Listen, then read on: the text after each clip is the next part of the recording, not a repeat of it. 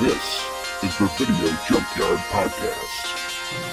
They're here. A place that appeals to your deepest and darkest fantasies. The dead whose haunted souls hunt the living.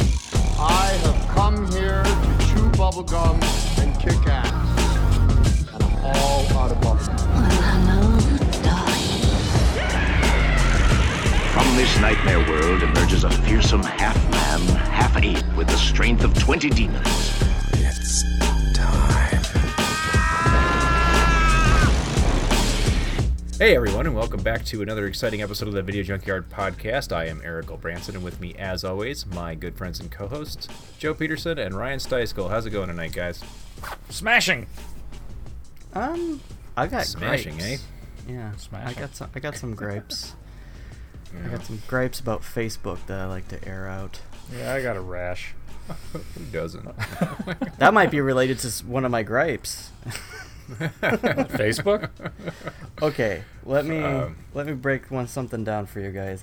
I don't know if it's worth recording, but fuck, I got some weird shit to talk about. So I was scrolling a few days ago, and you guys know how it sometimes does like suggested groups. Oh, yeah. Yeah. I got a really weird one, and it made me question everything. So Everything. This is getting intense. Well, it made me. What is this? I don't know what I did wrong in my life to let Facebook think that it was appropriate for it to suggest to me a group that contains exclusively clown erotica.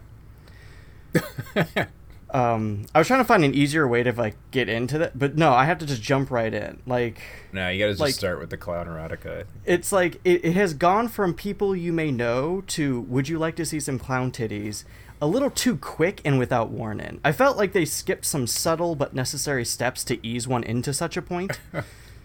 Yeah. But I can't help but think that somewhere. But this is the worst part. I can't help but think that somewhere in their algorithm, out of all the data collected about me, there is some bits of info that makes it Something confidently led you to that. say, "No doubt, he must be the type." I thought you were gonna say, "Here's the worst part: is I joined the group," but that's So, well, Well, that's the thing. Because they tell you how many people are in the group and how often it posts, and it's Yeah. like. It's about 2.2 thousand people in the group, and it posts roughly 10 posts a week. And I'm like, so it's a very clearly, slow clown erotica site. So right? They like but to pace clearly things. active enough, which does raise some curiosities of what is it? What is this community like? And like those curiosities be damned. I can tell you this Just don't- much. Go ahead. I just don't ever watch that video. What do they call it? 12 girls, one car. That's No, no. stay That's away the from thing. that one. Like, despite like, I think Oh, if well I was a played. younger, when I was a younger man, and you know your personal data online didn't matter as much, maybe. But now that I'm older, it's just there's one, I don't need to confirm to Facebook that I'm into this, and two, I don't need to discover something I don't know about that apparently the algorithm does. Yeah. So I was gonna say maybe they just got you pegged so well that you're gonna it's know like one those day be like, algorithms wow, I that, really really Well, do here's kind of what I enjoy think. this weird clown somebody, porn. I think somebody's part of the group, and it's suggesting a group that a friend's on. So if one of You you know guys got someone. something to confess, you know someone. Or somebody. this is a safe Does place. sometimes it'll tell you like friends of yours that are in the group, so you didn't have any of those, right? It was just No, it did not. Uh, I'm not going to name names. No, it didn't. Well, a couple things come to mind. First Your secret's is, safe with me. you remember the game, the 6 Degrees of Separation of Kevin Bacon. The idea that you can link any two movies together within 6 degrees to Kevin Bacon. This could be the 6 degrees of separation between Ryan and clown porn. Oh God. You know what? It's So fun- whether no- it's people or things you've searched, the metagods have yeah, they know. have They got it figured foreseen out. something about you, Ryan, and absurdly and suggestively shaped balloon animals that they feel go together. Well, here's the thing. This is the thing that disappointed me the most. The name of the group was like, fuck, give me a second to try to think about it. It was really stupid. Clowns Only. And I'm like thinking like, the fact that you don't have Giggles and Jiggles. Giggles and Jiggles aren't used together in some way, then what's the fucking point even bothering? Why not just honk honk? Not only do you not post very often, but you're lazy on naming your clown porn. I want to join just to be an admin. Bozongas. I mean, there's so many ways you can go here. I want to join just to be an admin to just alter, like, listen, the creative process you got here, like how we can work on this. I'll design a proper logo. Ronald McTitties. Joe's just figuring it all out. I mean, it's what. Well, it's a very interesting thing, clown porn, because I would always think of clowns as just. There you go. Well, I'm just saying clowns are usually listed as one of the most like things you fear most, and then combine it with porn. It's a weird dyad. No, like it's really it has to really complicate. Yeah, that's the people. least of the weirdness of this, but yes. I just think like it's like the weird exposure therapy that somebody with like clown phobias have to deal with. It's like, oh, Joe, you're scared of snakes? Well, for your therapy, we're going to smash your fingers with a hammer. It's like, okay. They don't seem to be related, but okay. Well, I do love that you brought that up to start the show off, since this is going to be a somber evening tonight. We started with clown porn. That's very fitting, or not at all. How do you make? I mean, I feel like the moral of the story of my clown porn thing is just say no, but. Hey, there you go. That's how they kept our entire generation off of drugs. So that's just say no. This is what the DARE program should have been about. Just say no to clown porn. I think I'd rather have the drugs. I don't know. Well, if I had to choose, yeah. I don't know. Both make you feel pretty funny. I feel like one will eventually lead to the other, though. Yeah, I think no matter what you start with, you're gonna eventually find your way around. It's like the inversion of percentages. You know, it's like either way, it's the same thing. Yeah. Wow. Well, on that note. Yeah, we did pick our movie tonight based on the recent death of a celebrity, well-loved celebrity, and then related unfortunately, topics, yeah, we just got the news last evening of the death of another well-loved celebrity, and Bob Saget passed away, which is it's probably old news if you're listening to this, because we're about 2 weeks out from when we post these. But yeah, that's a bummer. I mean, I'm not gonna claim that I was like a giant Bob Saget fan necessarily, but I always had this like little bit of respect for the guy, because I think we all of us in our generation who grew up around Full House and America's Funniest Home Videos and that stuff had that moment when we found out that like Bob Saget was actually a dirty jokes guy, like you know, pretty dirty, yeah. Yeah, and so like I think that gave us all like this little bit of respect, like he's got his day job, you know, doing that sitcom and stuff, but you know, really underneath that all, he's this he became a little bit more realistic of a dad, I would say. Like people were like, oh, the dad jokes. I'm like, yeah, but Bob Saget dad jokes. Oh, like Full House? No, like After Hours Bob Saget dad jokes. Yeah. But and if anybody is shocked by this news, anybody's shocked by the news that Bob Saget's, you know, best known in the comedy world for kind of his dirty jokes, I recommend you digging out a film called The Aristocrats and seeing his version of the Aristocrats joke. He apparently broke the joke, is what everybody's been saying since he passed last night, that he has the all-time most disgusting, most hilarious version of the joke, and it can't be topped, apparently. So I highly recommend that film just in general. And if you ever find it on DVD, the bonus features offer even more, including George Carlin telling some just great jokes. But yeah, that's one of my all-time favorites, and I don't know, maybe we'll have to do an episode in the future where we tell an Aristocrats joke. Oh gosh. we had our own version of that game going there for a while. Yeah, we did. Yeah, we when did. were But I younger. think that might be a fun thing to try to do. Maybe for we'll throw it on the Patreon, perhaps. Is that's an episode of all of us seeing Attempting. having an aristocrats competition, There you go. which was something. Are you guys apparently the comedians reason used to that do. I got Vote that for your group winner. suggested to me? Because now I'm starting to wonder. Obviously. You did really push Killer Clowns from Outer Space. Now that I think about it, like Ryan, you have to see it.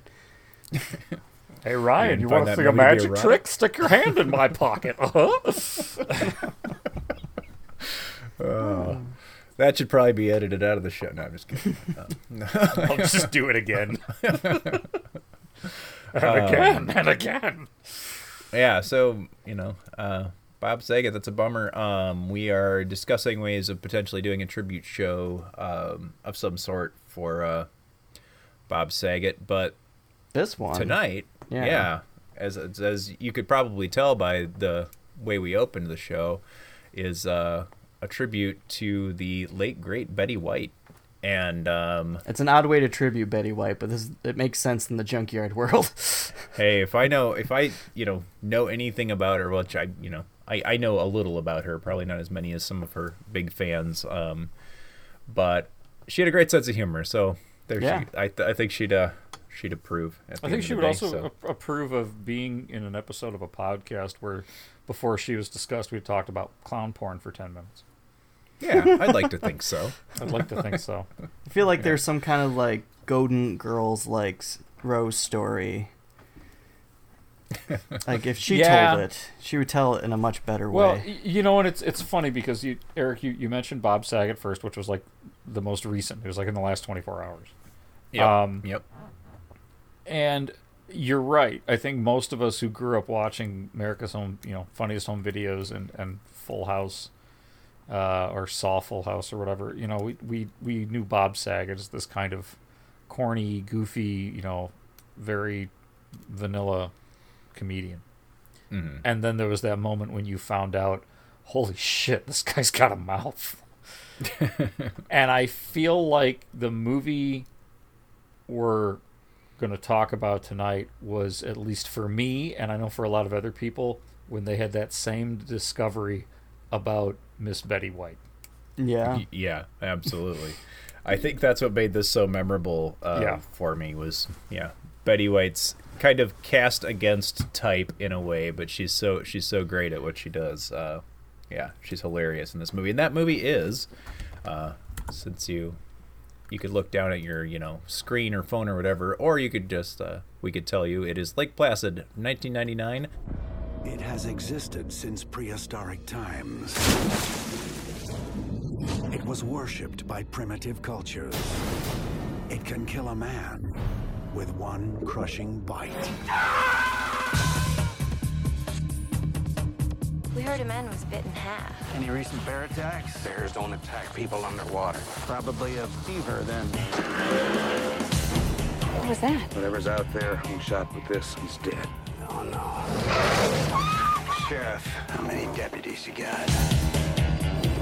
You came here to Help you find it. We can't let him kill it. experience a few parts mystery Do you have any theories of why he's here? Honestly, I don't know. and a few parts missing. It's a human toe. Is this the man who was killed? He seemed taller. Oh my god. Bill Pullman. Shoot him! No! How much of a wacko is this guy? Bridget Fonda. Mother! Oliver Platt. Maybe he swam back up! Maybe not. I just have this feeling everything's totally safe. This summer, the Earth's oldest creature has just found a new home.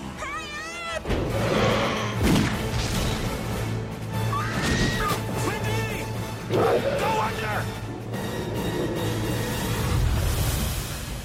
Lake Placid. Directed by Steve Miner, written by David E. Kelly, starring as well as with Betty White, Bill Pullman, Bridget Fonda, Oliver Platt, and Brendan Gleeson. Get you a quick synopsis. This is straight from the back of the 1999 DVD package. Bill Pullman, Bridget Fonda, and Oliver Platt share an appetite for sheer adventure when a tranquil New England lakefront erupts into an action-packed den of destruction in this monster of a hit. An investigative team armed with state-of-the-art equipment, high-powered weaponry, and a biting sense of sarcasm must work together to defeat Black Lake's most ferocious resident, a 30-foot prehistoric crocodile. Betty White co-stars as cantankerous Mrs. Bickerman, a role you've got to hear to believe, in this terrifying tale of survival that combines humor and thrills with remarkable deftness. That's deftness with a T. So, What? Yeah, I used that back-of-the-box synopsis because it mentions Betty White's performance. So obviously that was a feature of this film for anybody who was watching it. So. What, if any, is your history, guys, with Lake Placid? Have you seen this one before, or? I saw this one in theaters in '99, and I remember it specifically because I was traveling with a friend of mine out to Wyoming to go on a dinosaur dig. I think this was going into my senior year of high school, and we were in. Must have been Laramie, Wyoming, or maybe Casper, one of the two. And we ended up going to see this before going out on the dig. We were staying in, I believe actually, I think it might have been Casper. We were staying there for a few days, and decided to check this out before we went out to the dig site for a week. Nice. And so yeah, there's a little bit of a, big giant crocodiles and then going and dealing with dinosaurs, so I've got a definite connection with this one, and it was not what I was expecting it to be. Yeah. What about you, Ryan? This is a first for me. Like, I was aware of Nice. it. Like, it's one of those things like Lake Placid and all its sequels showing up on Sci-Fi Channel. Mm-hmm. Like, Yeah. and like Sci-Fi saying Channel that, took this was kind of the era that kind of birthed the Sci-Fi Channel original, and they took this and ran with it, and well, they're still running with it. So yeah. And it's so this was a first, but it is definitely, like, I agree, it's one of those things like, oh, this is not what I expected it to be. I mean, it is exactly what I expected it to be, but it not as far as I thought it was gonna go. I'm like, oh, Yeah. it's actually relatively tame. It's For a pretty shark- simple little movie for a too. Jaws ripoff. Yeah. Yeah, it is. It certainly, it doesn't reinvent the wheel. It's, giant, insert dangerous animal here, but in this case, a crocodile. But yeah, a Jaws ripoff, certainly. Well, it's like, but it's only got like 3 major deaths that you witness. The first one being the most graphic, and then after that, and like, I won't lie to you, I hate almost all these characters but the Betty White one, and I'm like, I couldn't wait for any of them to die. Spoiler, none of them fucking None do. of them do. I know. And I'm like, this is bullshit. Yep. It pulls that horror movie thing where all the characters are unlikable and then it lets them all survive. But yeah, it's my history with it's similar. I saw it on video. I don't think I saw it in theaters, but probably when it was relatively new. Expecting, kind of run-of-the-mill monster, nature run wild giant crocodile movie, and I think we got a little more than that out of it. Like, I actually thought it was pretty well written and funny at the time. I think some of that humor has dated itself, but it's still a snappy script, and it's well acted, and it's a little bit better of a movie, I think, because of maybe the Sci-Fi Channel originals and all the things that have happened in the years past. I think it's a little bit better movie than you expect that you're getting into when you pick up a giant crocodile movie, because I think that's those all have their certain charms, but you know what you're getting into. And yeah, I would say this viewing is so first time I've watched it in many years, and this one was definitely I was more critical of it this time than I've ever been in the past, because like you said, there's some stuff that's quite dated that I'm sure we'll talk about, but at the same time, knowing what's become of it, it's better than those, so it's in this weird limbo. Yeah, it doesn't suck, but it's not very good. It's kind of in between. The crazy thing about this movie is that it's a really simple giant crocodile eating people in a lake movie. Just so simple. Yeah, well, it doesn't do much other than that. It's like, hey, here's this freak of a crocodile, giant crocodile, that lives in this lake in Maine where it shouldn't be. You know, we're going to have all these people come and investigate, and that's really your movie. Like, they argue over whether they should kill the croc or not, and then it's about capturing it. It's simple. It's kind of short and sweet in a lot of ways, and it works. It never has that, like, third act that you kind of expected it to have, where the croc, like, runs wild on a population center of some sort, which a lot of movies like this have. It's also got the most curious thing about this movie, I think, is the fact that it's got a whole lot of talent in its cast. It's got, you know, David E. Kelly being a writer who's gone on to do all kinds of stuff. And Steve Miner directed the movie, who, although maybe didn't get, you know, a lot of illustrious Hollywood fame, certainly has a lot of movie credits that we here on the Video Junkyard podcast will recognize. Oh, yeah. He directed 2 of the Friday the 13th movies. We reviewed one of his movies, House, which he directed Warlock, Soul Man, Forever Young, My Father the Hero, Halloween H2O, this movie, like Placid, the Texas Rangers with Tommy Lee Jones. Is that the one with? Yeah. Oh, no, it's not. It's actually a different Texas Rangers movie. Oh. Anyway, but yeah, so lots of credits that I recognize in his filmography as well. So and David like you said, Kelly's a huge television producer who wrote this movie. You know, you've got, like you said, you've got a tremendous cast in this with Bill Pullman. And remember, this is 1999, so this is pretty much coming off of Independence Day. Right. You've got Bill Pullman, Bridget Fonda, Oliver Platt, who's already done his like Three Musketeering. Brendan Gleeson, who goes on to be huge. Yeah. Of course, Betty White, Meredith Salinger, and Mariska Hargitay. Like, the only thing you see her in outside of Law and Order episodes. And actually, oh God, there's another cast member. I'm blanking on it. Give me once. Adam Arkin is in this as well. Very brief little blink and you miss it role, but he's been in a bunch of stuff, Northern Exposure and Chicago Hope and a bunch of TV shows, but also a number of I just saw him in a movie with a Nicolas Cage movie recently, Pig. Oh, he's in that as well. So, you know, this well, movie, he everybody had such in a it weird is, character though. In that movie or in this one? In this one, like that whole segment was kind of actually unnecessary. Oh, this is. So the basic premise, right, is you've got this giant crocodile in Maine, which is odd, but then saltwater crocodile. Yeah. Well, Bridget Fonda plays a paleontologist from the museum in New York. I assume is American Museum of Natural History, but they never say it. Right. And I don't think it is, but she is the paleontologist. She's having a relationship with the curator or something. And it's a who cares subplot. Like. It's a who cares subplot. It's like it's office romance politics set in a paleontology lab, which personally was weird to see. Yeah. But it was the script in this one is just like you said. It's very snappy. It's incredibly sarcastic. Everybody here is kind of just snide. Brendan Gleeson's character points out constantly. Yes, I was just gonna say the sarcastic. I want to. He's the most likable character in the whole movie. Yes, he is. In a lot of ways, he's not even that likable, but yeah, absolutely. He's the one that you could like. I get why because he's annoyed with everyone else, and you're like, yeah, I am too. It's like I'm with this dude.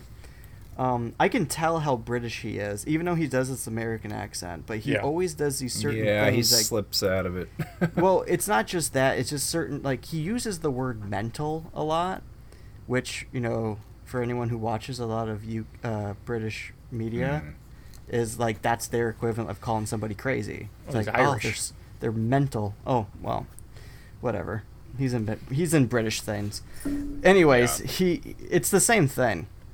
It's just like he kept using it so often, and I'm like, this is throwing me off because you don't have your accent. But you're still using the same vernacular. I don't know. That was always, but he is very enjoyable. Him and his tidy whities and a gun going out pissing. Yeah, it's great. I enjoy him in pretty much anything. Yeah, I really think he's a great actor. But he ate like two fucking Twinkies in the first scene, like 2. Yeah, 2 back-to-back Twinkies. That's a statement right there. That's right like there. You're either that bored or that starving. So he was very method in becoming an American character. It's like, how many? I imagine they eat 2 Twinkies, right? Do I deep fry it right on the boat here and now? Bill Pullman is not incredibly unlikable in this, but yeah, still kind of just phoning it in. Yeah. Yeah, he's not usually. Bill Pullman's characters usually have a certain amount of like quiet charisma about them. This character, Jack Wells, the main fish and game warden or whatever he is, I know he's county or state, but it doesn't really matter. He usually has a charisma about him, like you mentioned the Independence Day performance. Like he's certainly got that. It's kind of soft spoken, but he's got kind of builds to. This character has almost no arc in this movie and does not seem to have that charisma about him at all. He's just kind of like there. He kind of mumbles his way through it. And, yeah. And for some reason, there's a romantic subplot which I'm just uninterested in general. Oh God. So. Yeah. Nothing against Bridget Fonda, but her character of Kelly is just she is not helping feminism or any women's rights movements and portrayals at all. This movie is a little rough in that department anyway. Just it is in general. The boys club jokes and all the stuff that they anyway. I gotta say, they have tampon jokes in this, by the way. That's, they really feminine wipes. Well, feminine napkins, yeah. Yeah, feminine napkins. And then everyone gets a good chuckle out of that. I have to say, the portrayal of here's a paleontologist who's a woman, and she is just not a field person. And I was going to ask you, how does one get to be a paleontologist without being a field person? There are a number of people that do most of their work looking at museum specimens. I mean, museums have more stuff that's been published on. Right. There's unopened jackets of bones that were collected 100 years ago in a lot of museums. Because nobody's gotten around to opening them yet, but they're at least protected, right? So there are a lot of people that do their work on. Maybe morphometrics or something like that. Maybe they don't do a lot of field work, but it's unlikely. I don't want to say unlikely. It's not as common. That she's afraid of bugs and's never slept in a tent before? Yeah, that's the kind of stuff that's like, okay, there's people I know of that don't do a ton of field work, but they can do, they know some basic things. They're not like that. Oh, not like carrying a can of Raid and spraying it within 2 feet of someone's face. It's that kind of stuff. It's I don't want to say it's impossible, obviously. I mean, there's some people that, of course, that don't do any fieldwork maybe because of disabilities, and that's totally fine. Or they don't need to a lot because of the type of work that they're doing. But the way that this is, it's not done in a way like that. This is like, she's not good in the field because she's a woman. And that's something that has not dated well at all, nor was it good then. Well, the treatment she gets from the other characters, just even though it's meant to be humor, like it's just there's some jokes that are definitely dated, like, and even to the point where I feel like even in '99 it was close to cringeworthy, and definitely now it's like well, it's like a back and forth of just like she calls everyone dirty hicks. And then that too. And everyone's like, oh look, she's a city person, can't handle the basic outdoors. They have that going on, and I think that was a little bit of what they were getting at, even with some of the like gender related humor. That these guys are, they're rural people, so they're making these off-colored jokes and stuff. But at the same time, like none of these people seem that rural to me because I grew up around rural people. And same, yeah. They seem like pretty normal people. Like I don't know. So even the sheriff, who I think they tried to make him out like some kind of Don Knotts type character, and he seems pretty decently competent. I mean, at least as much as anyone. I mean, I think. Considering that, it's a giant saltwater crocodile in a freshwater lake in Maine, yeah, I think everybody's handling themselves quite well. You know. Yeah. As far as locals go. She going back to like her character, they even do like that's not helping women in a scientific field, especially at this time. It's like she's having an affair with her boss. Yeah, there's that. Yeah. And whose friend is also having an affair with the boss. And that the boss and friend are like the reason that she's there, she theorizes is because they sent her off because they didn't want to deal with her. She needed to cool off. Yeah. Right. And you kind of want to feel like, oh, some sympathy but why is this in an alligator movie? It's but then and then she just and like watching her interact with everyone, I was like, you kind of suck. Like you're not it's hard. I don't have any sympathy for you. You're kind of a rude and terrible person. Like, I think there's a reason there was an affair. And I don't think it's, like, the worst reason, probably. And Jack Wells, Bill Pullman's character, is making some mistakes. If well, they have zero chemistry on screen together. It's horrible. However, they are both equally uninteresting, so maybe they kind of deserve each other in a way. So it's like it is you know, for a movie that is 82 minutes long. That's a long 82 minutes of watching two people engage in the most awkward flirting of all time. Yeah. It's just like even the last line kind of thing of the movie when you know she's like, Jack, start the truck. It's just said in such a weird way. Yeah, like Bill Pullman and Bridget Fonda had no chemistry. I wouldn't be surprised to like read like, oh, they didn't care for one another because they really seemed like people that just did not gel. Like there was no chemistry there at all. Gleason and Platt's character had better chemistry. They like, really did. Yeah. I believe that they were gonna actually hook up in the end, like in that whole fucking like ambulance scene. Like, I guess I'll go with them, and I'm like, in my fanfic, that's who we should have fucking followed, really. Like, it turns out they actually had a really close bond, and they get really close and hot and heavy, and then, like, Hector, the character of Hector goes, wait, pulls out, like, a red clown nose and puts it right on Gleason. And he's like, that's better. Save it, Ryan. Oh, come on. Save it for YouTube. This is where Facebook, Joe. this is where they're getting was it. Facebook. It's up to you to bring it to YouTube.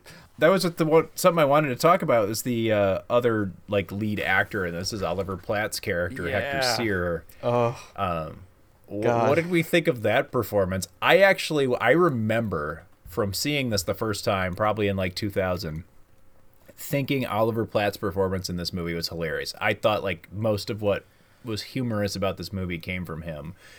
I was not quite so taken with him this time, although he wasn't he's got moments, but I mean, his character even states it himself very frequently. I'm fat, I'm rich, and I'm eccentric.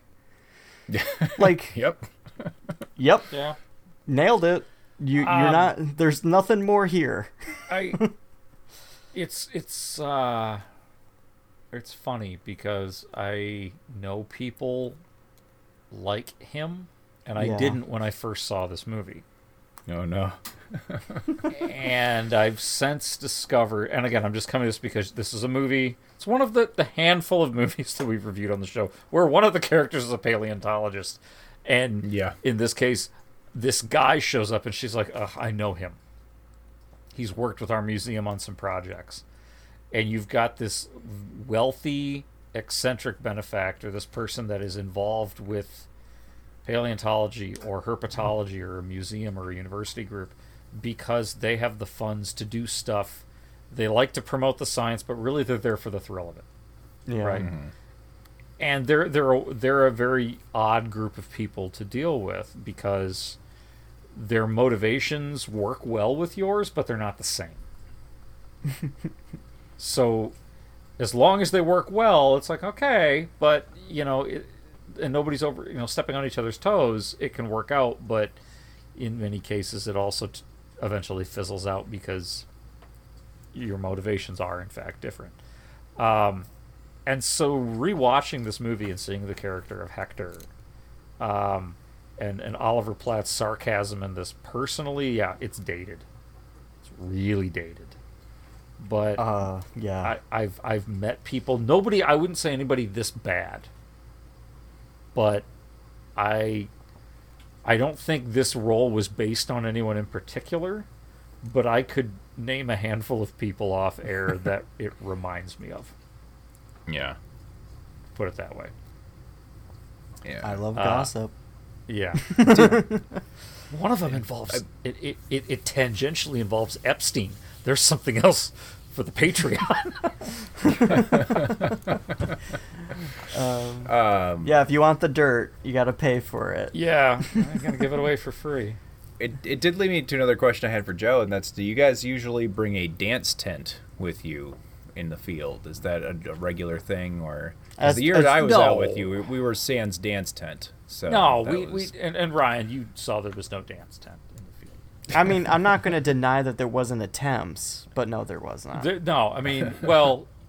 Think of it. Okay, think of paleontologists paleontologists like wedding crashers, only at campgrounds. No, I mean, look, Ron, Eric, when you came out, we didn't have a tent because we were all camping up in the woods and there was nobody around anyway. We didn't need a tent for it. And Ryan, when you were with us, we were in cabins. So, yeah, I mean, we don't need a tent because we were out. We were out in tens, and a bison that morning jumped over the fucking fence into our campground. It didn't jump over the fence into the campground. It went through the fence into the campground. No, over the fence the to other get out. bison that it rammed went through the fence. Then that bison that got rammed through the fence jumped over the fence to get out of the campground. To get out. Correct. It was insane. Yes. Yeah, it's on YouTube. I recorded that shit. Yeah, cabin my ass. No, I was talking when we were on the dig. When we were in Montana, we were in cabins. But both tents and cabins. But yeah, it was interchangeable. The dance tent. I will. I'll admit though, and maybe this is giving away a secret, but the last night of every meeting of the Society of Vertebrate Paleontology, there is a dance party. I feel like there's. Oh yeah, I mean, when you say the society, that's pretty normal for like a convention at a at a hotel somewhere kind of thing. Yeah, there's always a dance party. Yeah, there's that a makes DJ, sense. and yeah, there was like a photo booth and bubbles or something like that one year. It was kind of weird. I honestly, I don't know. I remember. I think I go to Geological Society of America. I don't see that. I go to SVP, and it's just like, oh well, there's somebody in the T-Rex inflatable T-Rex costume again. I just hope they're clothed underneath. Yeah, but they're not. They're not. But so the other big star of this movie I want to talk about, we're certainly gonna get to Betty White as well, since that was our whole reason for picking this. But before we do, is Stan Winston's 30-foot practical crocodile, 32-foot practical crocodile that they created, the Stan Winston Studios created for this movie. It's a beaut. What did you guys think of the croc and of the special effects in general in this? CGI, but yeah, it's animatronic. It's very lacking contrast. It's got that like flatness, like, oh, this looks like a shitty oil painting in motion. That was 1999 moderate budget CGI. Yeah. But the animatronic is gorgeous. Yeah. Yeah. Like when it fucking... Was it the animatronic that plowed through the fucking helicopter? Mm-hmm. Mostly. I think there was a couple shots that were CG, or CG assisted at least. But the scene when Oliver Platt's in the helicopter stuck, it's definitely the whole time it's the model. Also the scene when Oliver Platt is in the water and he turns around and it's like nose to nose with him, that's animatronic. Well, yeah. Yep. And that is a terrifying scene. For as much as you don't like Oliver Platt in this because he's just a douchebag, that is even the way the eyes move, they did a really good job on that. Yeah. It's an incredibly good fake crocodile. Practical effect. And you know what? One of the things I really liked about this is the explanation for why there is a giant 30-foot croc in a lake in Maine. It followed an old man home? We don't know. Yeah. Yeah. This shit happens. Because sometimes they're found in weird places because they've been moving north. I mean, they could have done a big thing on climate change. Maybe that was an early draft in the script. I don't know. If it were to be totally redone today, maybe one of those dumb sequels have done this. But yeah, you could totally bring climate change into that, like changing currents and blah. But I loved that about this, and I still do like it. Where they don't do a big reveal. It's just sometimes these things. I mean, really, it was the same thing with Jaws, right? What's a great white shark doing in New England? Well, it just is. Right. That's part of the fear. That's part of the scary thing. Is what if this thing did just accidentally migrate?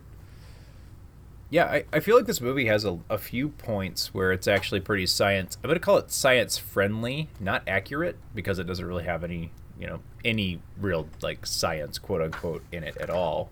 But I think it's interesting in the route the movie takes. Is first of all, the explanations all seem like the bit of explanations you get all seem pretty plausible. Like the way that people in these positions may actually deal with a situation like this. And in the end, the scientists actually kind of win in this one, and instead of like where you think it's gonna go, where most of these movies go, is they're gonna try and capture it. Half the crew's gonna get eaten. They're gonna decide finally that they have to blow the thing up, and they're gonna blow it up, and that's gonna be the end of the movie. That's most of these movies. In this one, they try to capture it. They have a bit of a disaster. Second Croc shows up in a really nice twist that you don't see coming. I actually think is done pretty well. And still didn't kill Hector. Yeah, unfortunately. Fucking I was rooting for that. him to go down. Yeah. I actually kind of half remembered that he did die in this movie, and I was disappointed when he didn't. So, go back to your fan fiction. It was better. And I'll go back to mine. But yeah, in the end, they end up successfully capturing this croc, and they're moving it, into captivity to. So that's an interesting twist. I think the whole thing takes a different angle on this type of movie, and then they probably deliberately, from a screenwriting perspective, were trying to be different from Jaws and from all its predecessors. But I agree about the science friendly too, because there's a couple of lines like when somebody's like, "Oh, it's a saltwater crocodile. They can't live in fresh water," and he just responds going, "Yeah, well, that'll be our little secret," because yes, saltwater crocodiles can go into fresh water. They spend a lot of their time there, actually. So yeah, it's those kind of things I thought were really cool that they at least included. It wasn't that over the top, and as far as it just being big, why is it big? Well, because it's been the only thing living here, and it's eating whatever it wants.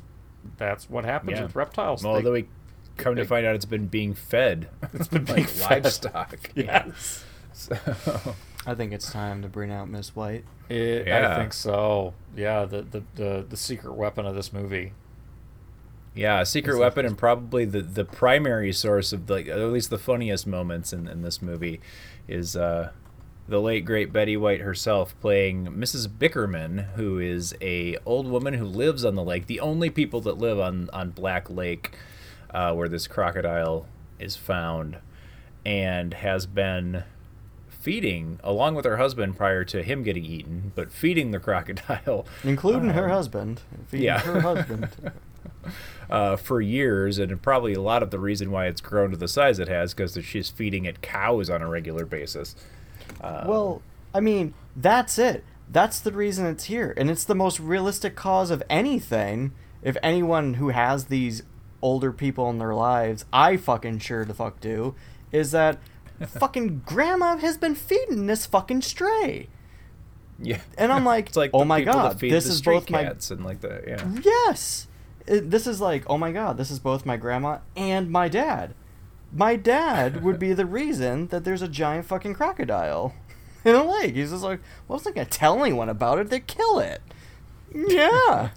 32 fucking feet. Probably should. It's... Yeah. I will say, though, out of all of the scenes with the croc, her feeding it is one of my favorites. Yep. Yep. Just because the way it's just sitting there, almost like a puppy waiting. It's really kind of cute. And actually, I do the scene a bit before it where you first see the crocodile when it eats the bear. Mm-hmm. Is actually a really good scene. It's a good jump scare. Yeah. But yeah, her actually feeding the cow to the crocodile is it's kind of adorable the way it sits there and like mouth open waiting. Oh yeah, and you could tell like even just from her performance that there's a relationship that she and her husband probably too had with this crocodile as they were kind of like taking care of it and feeding it, and well, and then the end scene as well with her feeding the babies. So but yeah, Betty White in this is hilarious because she's kind of cast against type. She's you know, a lot of her roles have been, I don't know if always a sweet old lady, but you know, she's sweet and aloof. Yeah. And she's definitely neither of those things here. She's very well, and you find out that she's hiding this whole thing from everybody the whole time. She's been feeding and sustaining these crocs. She actually, I'm sure she already knows there's a breeding population too, so that there's more than one of them. So they've been taking care of them, and she just plays this kind of secretive, foul-mouthed old lady, and she's hilarious in the role. So and you know, I mean, if you look at old interviews with Betty, she always had a very, very quick wit. Very in interviews. sharp. There's a since her passing, it's been great to see a lot of her performances and her comedy and her interviews getting circulated around the internet, and one of them with her and Joan Rivers covering, I believe it was The Tonight Show, and Betty White was on, and the two of them go back and forth for like 15 minutes just ripping on each other, one just off the cuff, very quick, boom boom boom, just really, really funny stuff on both of their parts. And just how incredibly funny these women were. And still are, you know, like this comedy still works today. And so I guess knowing that in retrospect, it shouldn't be a big surprise that Betty would have been so good at this very simple role. Yeah. But nobody'd seen, I mean, she was Rose from the Golden Girls to an entire generation. Yeah. You know, I think when I saw this, all I knew her from was the Golden Girls. Because that's all Golden I'd Girls seen her. And Mama's Family growing up is what I remember seeing her on. Was she on Mama's Family? Yeah, from time to time. I think she was, I didn't know that. Huh. I mean, I know she was on Mary Tyler Moore, right? Mm-hmm. That was another show. And that, I caught some of that in syndication, like on Nick at Night or whatever. When I we think were kids, Golden Girls was the big one. I mean, that's what I really knew her from, and knew her type of character, her type of comedy is like this kind of ditzy, fleeky old lady kind of a thing. And to see her in this was with this stuff coming out of her mouth was just totally unexpected. And you know, and at the time that matched with the sarcastic joking that's going on between all the other characters. It just worked really well for the time. And it's been funny that, you know, over time some of the special effects have faded. An entire majority of the humor of this has faded, but hers still works. Oh yeah. It's like the animatronics and Betty White still work. It's like a testament of what was the golden age of Hollywood when you had good animatronics and Betty White. Yeah, that's what we need to have is Brendan the Betty Gleeson. White animatronic, and it's a set. Can we get a 32-foot animatronic Betty White? Yeah, made by Stan Winston. We'll have that tour across the country on the back of a truck. Just make it the giant robot from Squid Game. But it's Betty White yelling out red light, green light. That's a piece of modern fucking art right there. I mean, she's great in this, and her comic timing is perfect, and she works very well. I mean, she's very aware that she's against type. So I don't know if, you know, what was scripted and what they just let her, you know, with a part like that, maybe they just let her do her thing. I'm not sure, but she certainly had the wit and the quick-wittedness to do that if it was improvised in any way. But I don't know. It's a great performance, and when she passed, like, obviously I think the first thing you think of when you hear Betty White is Golden Girls, but certainly the second thing that came into my mind right away was this performance from Lake Placid. So that's why we kind of got this movie on the schedule right away to kind of pay tribute to her in a great, it's a very supporting performance. She's only in a few scenes, but she's certainly, it's like the one thing besides the cool, the really great looking crocodile that I remember from this movie. So I didn't remember much else about it except for I misremembered that Oliver Platt got eaten by a crocodile, so had the Mandela effect on that one. So see, that's the thing. I remember Oliver Platt being funny in this, and I rewatched it and went, yeah, I would have thought that was funny in 1999. Yeah. Well, I think Ryan hit the nail on the head with I think his interplay with Brendan Gleeson, like their like kind of buddy comedy thing that they were doing is funny. I think that all works really well. Yeah. Well, so it's a slapstick like situation where Gleason keeps falling for his fucking booby traps. That I actually wrote down that might be next to Betty White the funniest thing in this movie is Brendan Gleeson hitting those traps all the time. So just a simple slapstick thing. Yeah. I feel like you could have ended the movie with him chasing him out of the woods, and then there's a freeze frame. Then you play like the '80s like classic credits roll. Dun, dun, dun, dun, dun. You have a dancing crocodile like the end of Caddyshack, and Betty White sticking her feet and feeding in the water, feeding little baby crocodiles. Freeze frame. It's just like, yeah, that's how this should have ended. Yeah. This is the strangest. So this is what Rose did after the Golden Girls in her retirement. Just there you go. Tie it into some Betty White headcanon there. Yeah. Yeah, it was. I guess anybody else have anything that we really wanted to say about Lake Placid before we start tying this thing up? I'm good. I'm ready. So like the ending was just something that I always thought, it always stuck in my mind too. Not just a little silly reveal at the end where she's feeding all the little cute baby crocodiles, but having that giant one, which is clearly just a model, but sitting on the back of a semi truck, strapped down and sedated as they haul it across the highway or down the highway is just an image that always kind of stuck with me. Just like, because that's really the first time you really get to see the full thing. Mm-hmm. And with something for scale, in this case a semi truck. So yeah, that was just kind of, it's a cool shot at the very end. Yeah, what a 30-foot crocodile might actually look like compared to. All I could think about is like the footage, because the way they shoot it is like like the truck is actually driving through like rural America, and it pans away like on a helicopter shot. But all I could think is like, what about the cars that actually drove past that, like, and did not know a movie was being shot? Just like, Jesus fuck, is that a real alligator? All they probably see is like the truck with the alligator on it, then a whole like camera unit, and then probably a helicopter for the aerial shots hovering over it. Yeah, you probably think for a second like that's a real 30-foot crocodile right there. Is that the crocodile from Hook? Is Dennis Hoffman still inside of it? Well, and that's, I was going to bring up, what is it about, if you're going to have a giant crocodile, it's got to be 30 feet. That's like the standard for big croc. And, I think of the movie Alligator, which I would love to review on the show sometime if we can actually finally get it on DVD.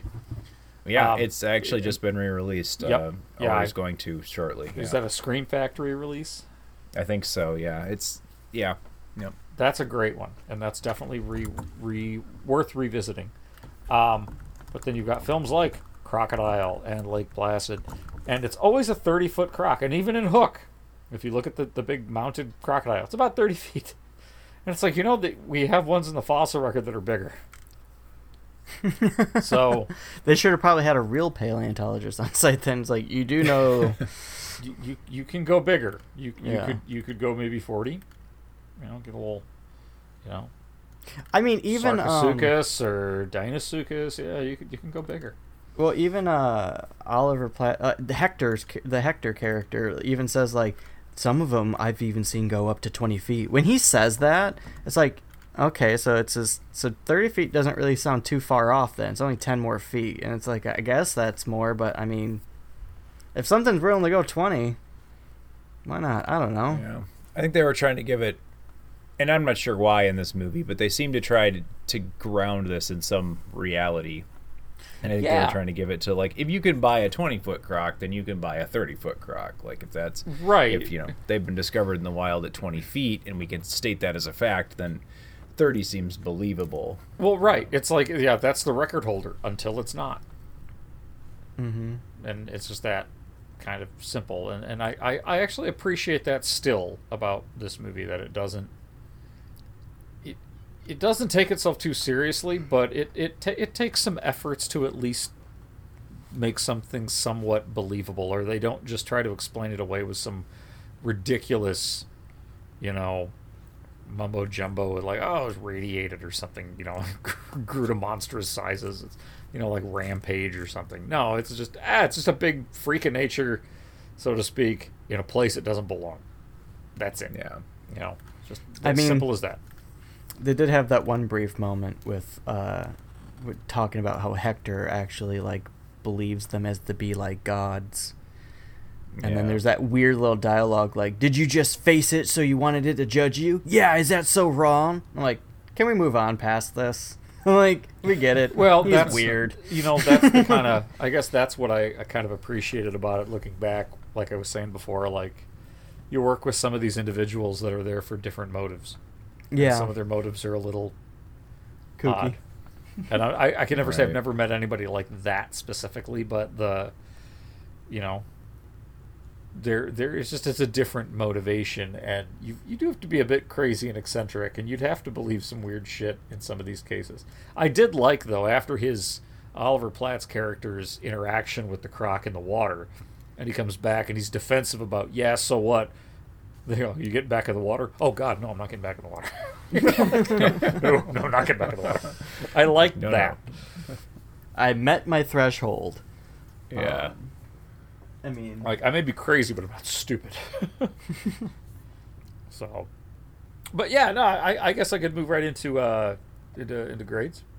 Yeah, go ahead.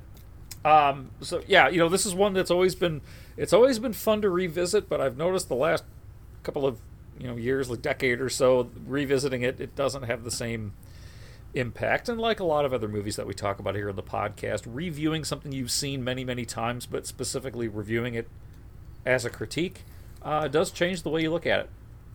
In this case, a lot of the humor in Lake Placid just doesn't hold up very well. And a lot of that, I hate to say, really does come from Oliver Platt's character. There's some just cringy, bizarre sexual stuff. I'm not saying, of course, that sex can't be funny, but some of his lines are just dumb and just creepy or cringy and just uncomfortable and unbelievable. Anyone who uses the term mate when referring to have sex with somebody. We were hoping to mate. I'm thinking more of when he's in the canoe and he just randomly yells out about Bridget Fonda's character of Kelly. Did she tell you that we had sex? And she gets very defensive, saying, no, we didn't. He goes, well, I'm terrible in bed. They never remember. I'm like, what? Where are you going with that line? Like, how is that what's the joke there? Is it on yourself? Is it making her uncomfortable? It's just, it's a weird byproduct of the over-the-top nonsense, sarcastic and snide script. Ultimately, that I think was used for humor, looking back from 1999 to 2022. In this case, a lot of the humor doesn't really work because none of the characters are likable.